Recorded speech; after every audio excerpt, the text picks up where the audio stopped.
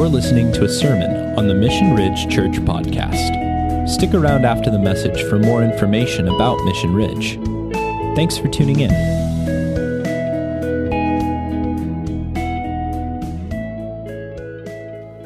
Welcome. We are in our second week of Genesis, and we're going to take the next 7 weeks. We're going to go through Genesis 11. And then during Lent, we're going to take a look at the last week of Christ through the lens of the Gospel of Matthew. And last week, Logan started us off by highlighting the context in which Genesis was first shared. And there are several Egyptian creation myths. The reason why there's different myths is really just based upon region. If your god of your town probably takes on a more important role in creation if you're telling the story, right? So, but all the creation myths really share in these qualities. Let's take a look at this slide. All the Egyptian gods have their source in nature. All of them. They all have their source in nature. And there's many gods in the creation myth, and therefore there's many gods to appease. That's a lot of gods to keep happy. And creation is full of chaos and subject to the whims of the many gods. In fact, it's a surprise that we ever had creation at all. And then the gods are at the center of the story. And man is an accident. And so this is what Israel was inundated. These were the stories that Israel was inundated with for 400 years. And then you have the fact that they were in slavery for 400 years. Now, I've been to the POW museum down south. I think it's down in Georgia. I've traveled so many places I've lost track of where some of these places are. But if you ever get the chance to go to the POW museum, do it. It's a great visit. But I was struck by the fact that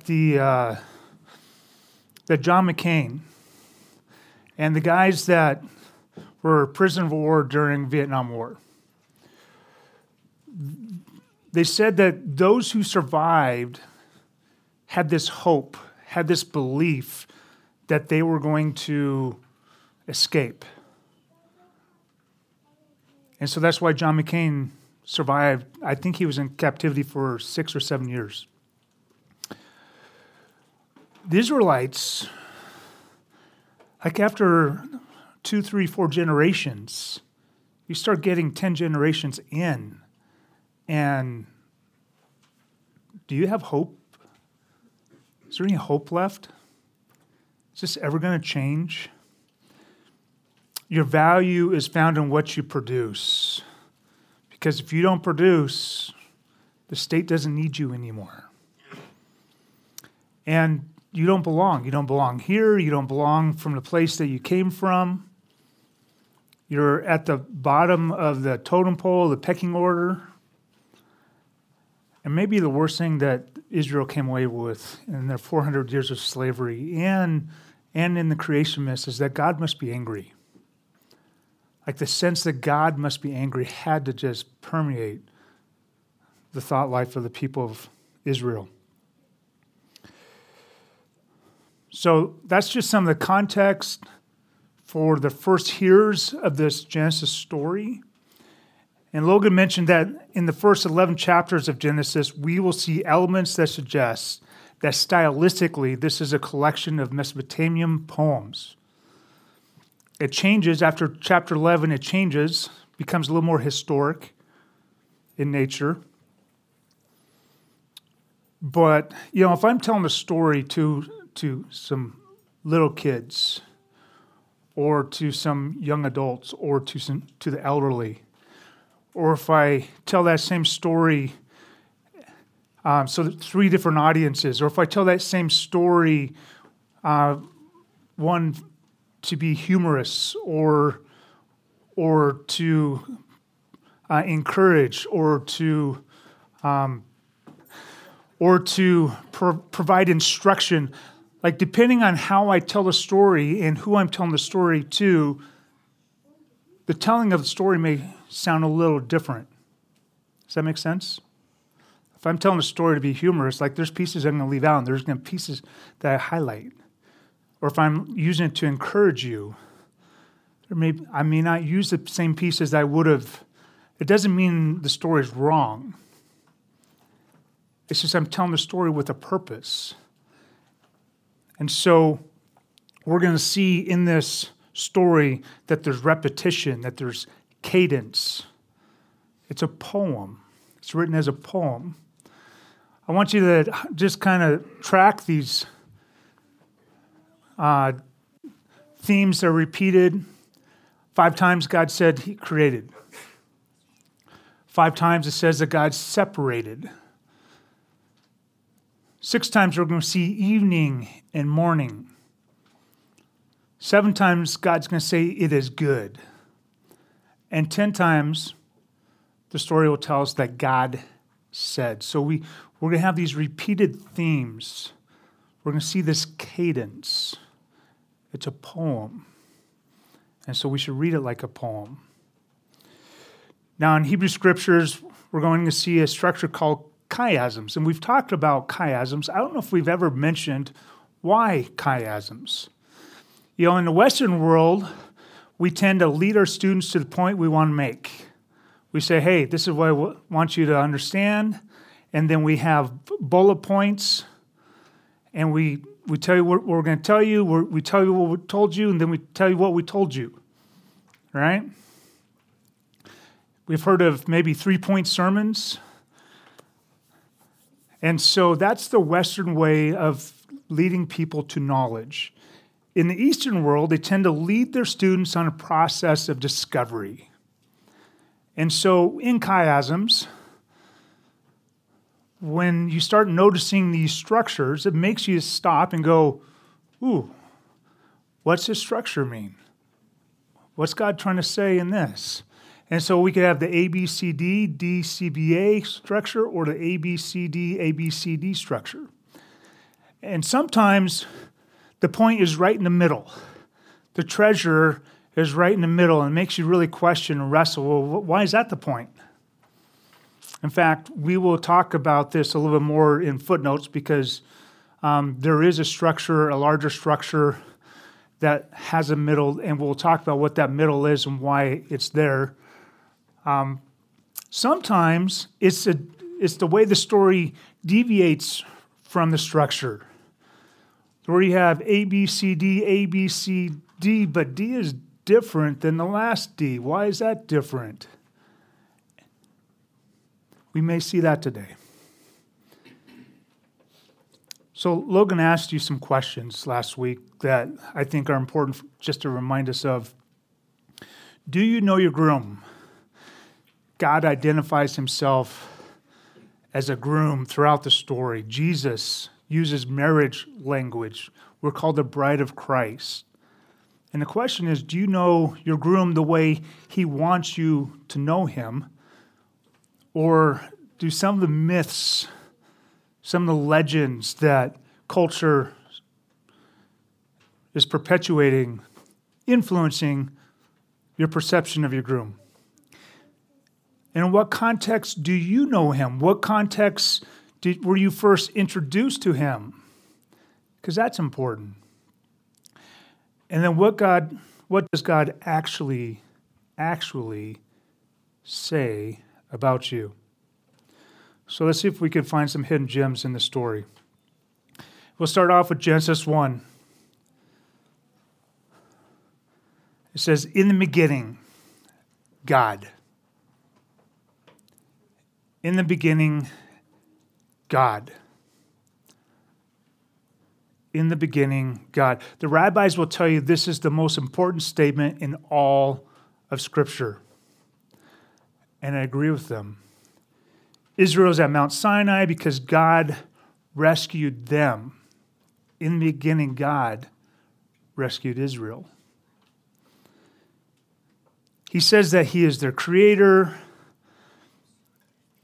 Have you noticed that the stories of God and man always start with God? I think about it. When do you see a patriarch pursuing God first? We always see God start the story. God always starts a story. God is pursuing you, has pursued you. He will pursue you. And then when you add that fifth word, in the beginning God created. Well, that too is a revolutionary statement. In fact, several thousand years later, this is the most debated topic of our time, isn't it? In the beginning, God created the heavens and the earth. The earth was without form and void. You can read chaotic nothingness. We'll probably talk about that in footnotes. And darkness was over the face of the deep, and the Spirit of God was hovering over the face of the waters. And God said, "Let there be light." And there was light. God saw that the light was good, and God separated the light from the darkness. God called the light day, and the darkness he called night. And there was evening, and there was morning, the first day. And God said, "Let there be an expanse in the midst of the waters, and let it separate the waters from the waters." And God made the expanse and separated the waters that were under the expanse from the waters that were above the expanse. And it was so. And God called the expanse heaven, and there's evening, and there's morning, second day. Let me ask you a question. How does your day start? Morning, right? Our days start with the morning. Isn't this odd that God, for a second time, it says evening and morning? Well, hang on to that a little bit. And God said, "Let the waters under the heavens be gathered together in one place, and let the dry land appear." And it was so. God called the dry land earth, and the waters that were gathered together he called seas, and God saw that it was good.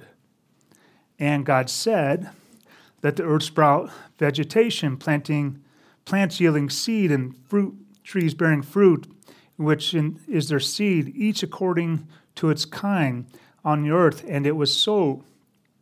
The earth brought forth vegetation, plants yielding seed according to their own kinds, and trees bearing fruit, in which is their seed, each according to its kind. God saw that it was good. And there was evening, and there was morning, third day. There's that refrain again.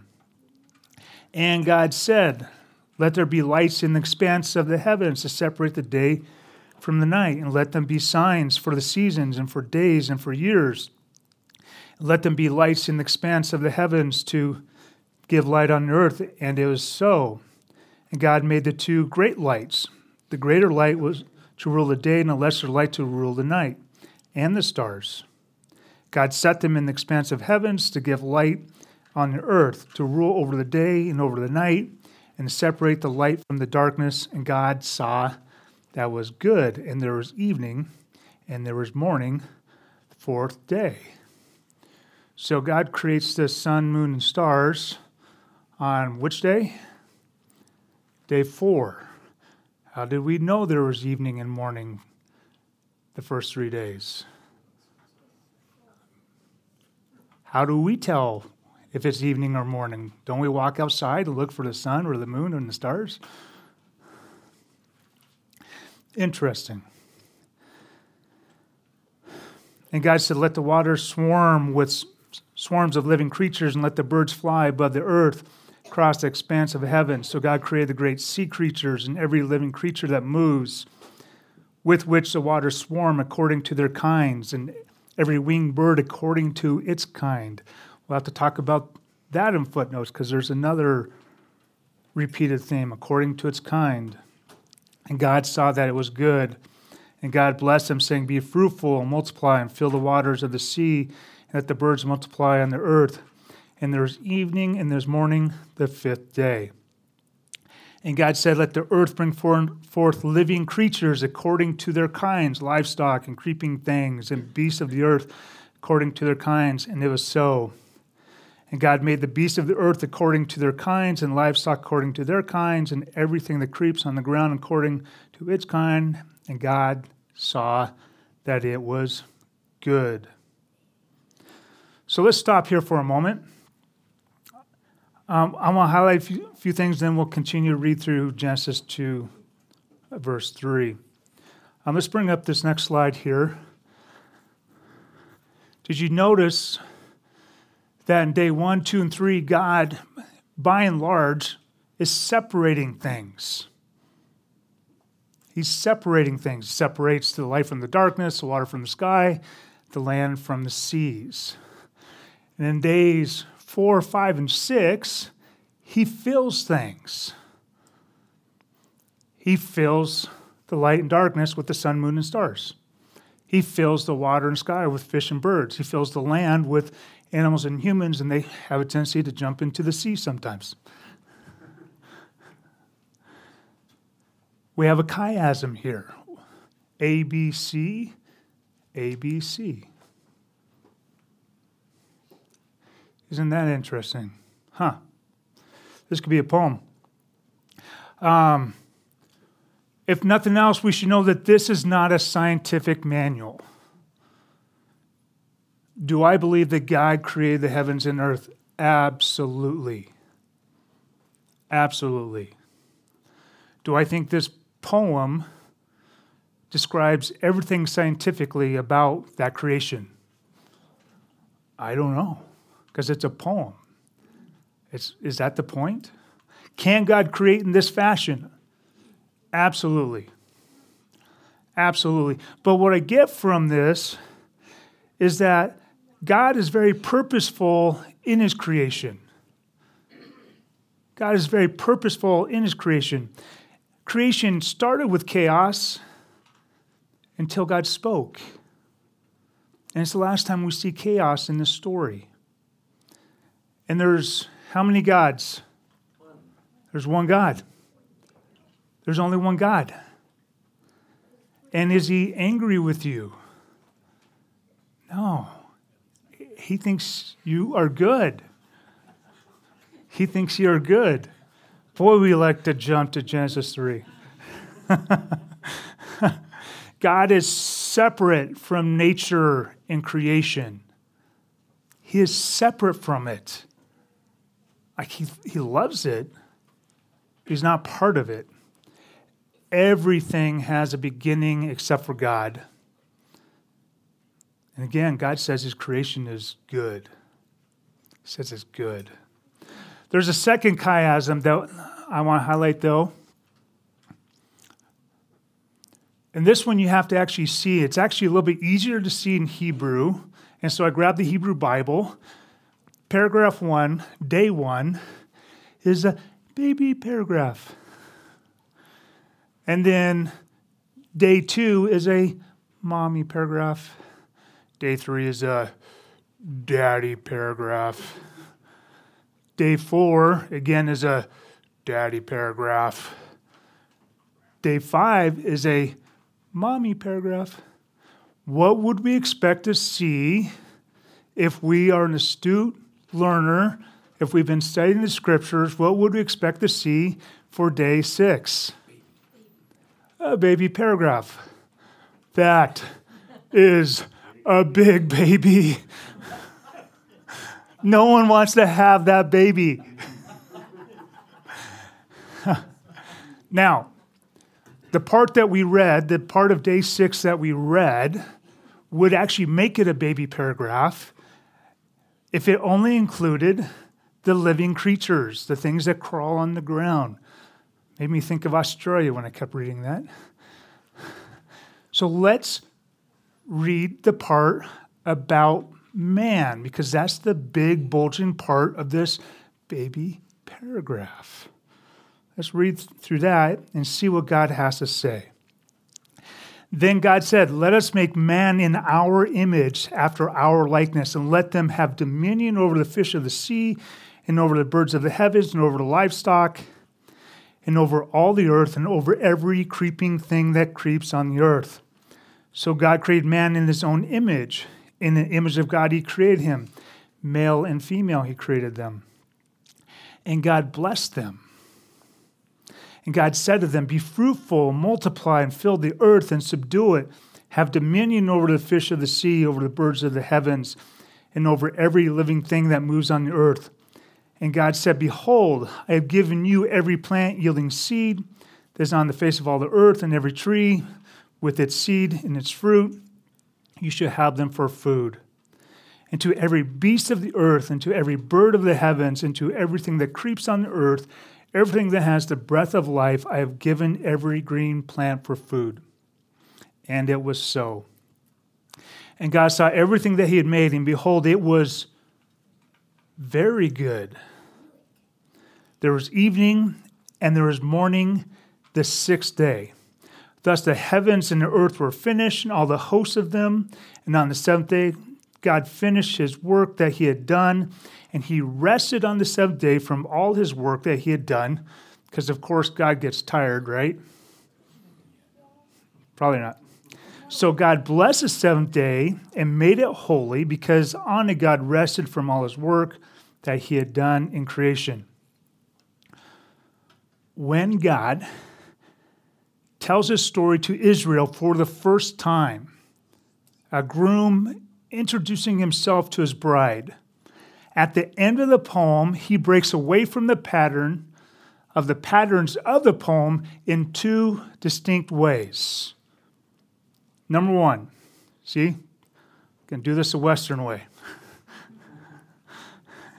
He makes creation of man stand out like a protrusion. Remember a chiasm? The creation of man is the great big protrusion at the end of the chiasm. Think about that.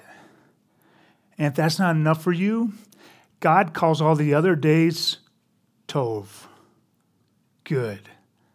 On the day he created you, he says, very good. Very good. And if that is not enough for you, bara, the word for create, which is reserved for God, by the way. That verb is reserved for God throughout the scriptures. Not always, but most of the time it's just for God, and it means to create out of nothing. I created dinner last night. I used 4 or 5 different ingredients to make that happen. It was tov. But I used things to create. God created out of nothing. And that word, I said, is repeated 5 times in the poem. It starts our poem off, right? In the beginning, God created. It's in the middle of the poem. But then 3 times in one verse, God says he spoke you into existence. So God created man in his own image. In the image of God, he created him. Male and female, he created him. Guys, think about the Egyptian myth stories. Man is an accident. The gods are the focus of the story. Who does God make the focus of his creation account to his bride? He makes you the focus. You are not an accident. You are good. You are not an accident. You are good.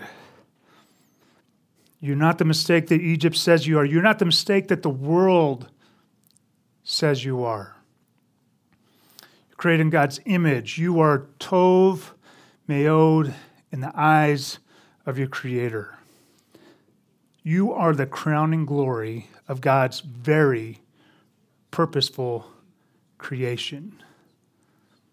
I don't care what the world tells us. I don't care what you've been told. And then the second way that God deviates from the patterns of the poem, Did you notice something missing from day 7? And there was evening. And there was morning. Why would God use and there was evening and there was morning? We know that our day starts when the sun rises, not as it's going down. But if you've been a slave for 400 years and all you know is slavery, and you work before the sun comes up and you work before the sun goes down, and you work every day, if that is your existence, and if you believe that your value, your worth comes out of your ability to produce, your ability to keep the master satisfied,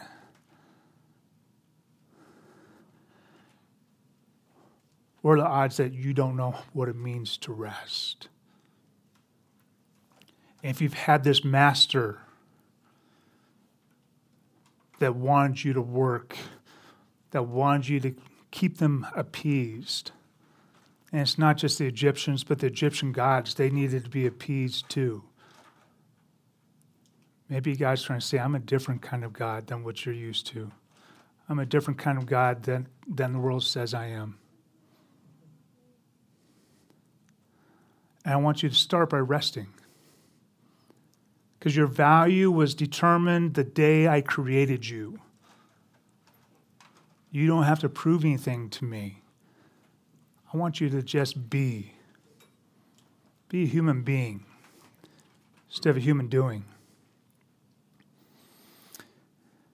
And so, Sabbath, there is no evening and morning in the creation account for Sabbath. Marty says it this way. It's as if the author is inviting us to rest, to a rest that never stops. In what ways do we make it obvious that we have a hard time living by what God is trying to communicate to us in this poem? Maybe in the way we eat. Maybe in the way we don't eat. I don't know why, but ever since I was probably Isaiah's age, I would overeat at dinner time. I had this sense that there wasn't going to be enough. So I ate like I was 3 times bigger than I am today. I still struggle at dinner time. Like if I eat dinner the way I eat breakfast and lunch, there's something in the back of my head that says, you got to eat more, Rob. Like I'm full. And there's something in the back of my head saying, you got to eat more. You got to eat more. Maybe it's the way we run to the wrong kinds of relationships. Or maybe it's the way we run away from relationships. The way we try to prove that we are enough. Whether it's in our home or at work. Or maybe it's the way we try to hide the fact that we know we're not enough. Or at least we suspect we're not enough. Maybe it's the way we struggle with body image. Or the way we tear others down so that we feel better about ourselves. And what about Sabbath? In what ways do we show that we struggle to rest in North America? The way we overwork? The way we have a hard time saying no? The way we struggle with anxiety? The way we struggle over fear of the future? I think these are ways that we wrestle with, we struggle with. And it's not even, I think a lot of times we're not even thinking about it. It's our automatic responses. I think Israel had an automatic response towards God. And we're going to see that. You know, if you look at the Exodus story, you're going to see some of those automatic responses. God spends 2 years with Israel at Mount Sinai. I think it takes some time for these automatic responses to get out of us. The Egyptians and the Egyptian experiences told Israel a false narrative, that there are many gods to appease, that our world is full of chaos and subject to the whims of the many gods, that the gods are at the center of the story, the humans are an accident, that your value is found in what you produce, that there's no hope, that you are at the bottom of the pecking order, and God must be angry. But God has something else to say. Is there chaos in our world? Yeah, there is. But when God speaks, it brings peace. You are invited to rest first, because your value was already determined when He created you. You are enough. You have enough. Have you guys ever wrestled with feeling like you just don't have enough, and yet you walk through your house and you're like, I have so much. Why do I wrestle with that inside of me? So the implication is this: because you are tov meod, very good, rest. Glenn and Logan, can you guys grab the communion and pass that out for me? We're getting ready to share in communion together. While the elements are being passed out, I'll have a few more things to say. But just know that we have an open table, which means that if you're here to celebrate the death, burial, and resurrection of Jesus Christ, if you call Him Lord and Savior, you are welcome to join us. If you don't feel like you can share in the elements today, that's fine. There's no shame in that. You are still told me. I got mine. You got yours? I got the big cracker. We're going to hold the elements and then we'll take them together. So while those are being passed out, how many of you are already thinking, yeah, but there's Genesis 3?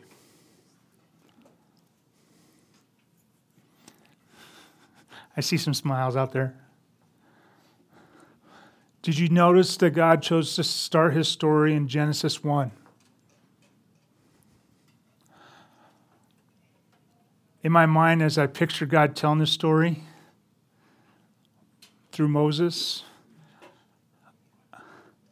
I picture God telling Moses to stop with Genesis 1 and just let that permeate in them. There's something about the fact that we know that we have failed, that we have faltered, that we have stumbled. I don't need anybody else to tell me that I've messed up in life. I've got that perfectly figured out myself. If you want to tell me I'm going to screw up, you could go ahead. I already sense that deep in my soul. And maybe that's why Jesus came. I think there's a lot of reasons why Jesus came, but I think one of the reasons why He came is because we struggle with believing what God says when He says we are tov meod. We struggle with resting. If you ever wondered why Israel, why the Jews are so intent on celebrating Sabbath, this is why. It's Genesis 1 and first few verses of Genesis 2. That's why they focus on that. But remember Jesus with the Pharisees? Man was made for Sabbath, not Sabbath for man. I struggle with trusting deep in my heart that God just smiles when He looks at me. And so when I consider the cross, I consider what Jesus Christ came to do. it's a word picture, the life that he lived, and then willing to lay down that life in order that I might have new life. That's freeing. And I don't think Jesus going to the cross was just to undo Genesis 3, but to get us back to Genesis 1. Get us back to knowing that we are Tov Meod. Get us back to resting in who God created us to be.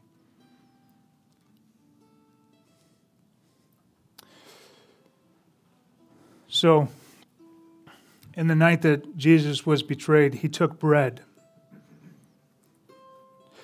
And he broke it, knowing that his body would be broken too, for you and me.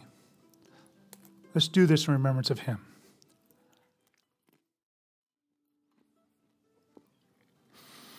And he took the cup, knowing that his blood was spilled on the ground for you and me. Let's do this in remembrance of him.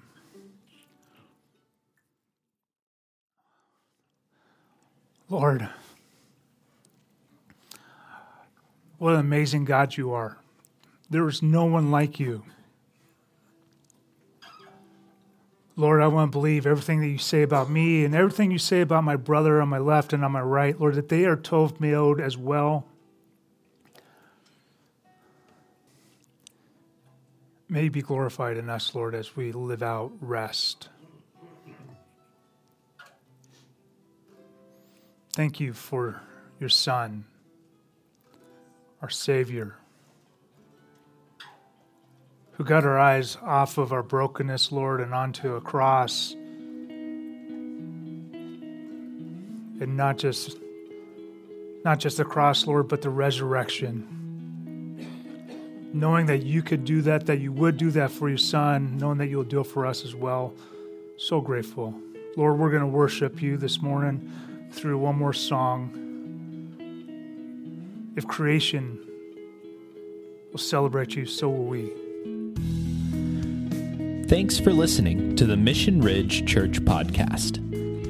Be sure to subscribe and share if you enjoyed this message. Mission Ridge is a new church in Missoula, Montana. If you're in the Missoula area, we would love to have you join us for worship on a Sunday. For more information about Mission Ridge, connect with us on Instagram, Facebook, or online at missionridge.church. If you would like to partner with us financially, you can give securely online at missionridge.church/give. Thanks for tuning in. We hope you have a blessed week. We'll catch you on the flip side.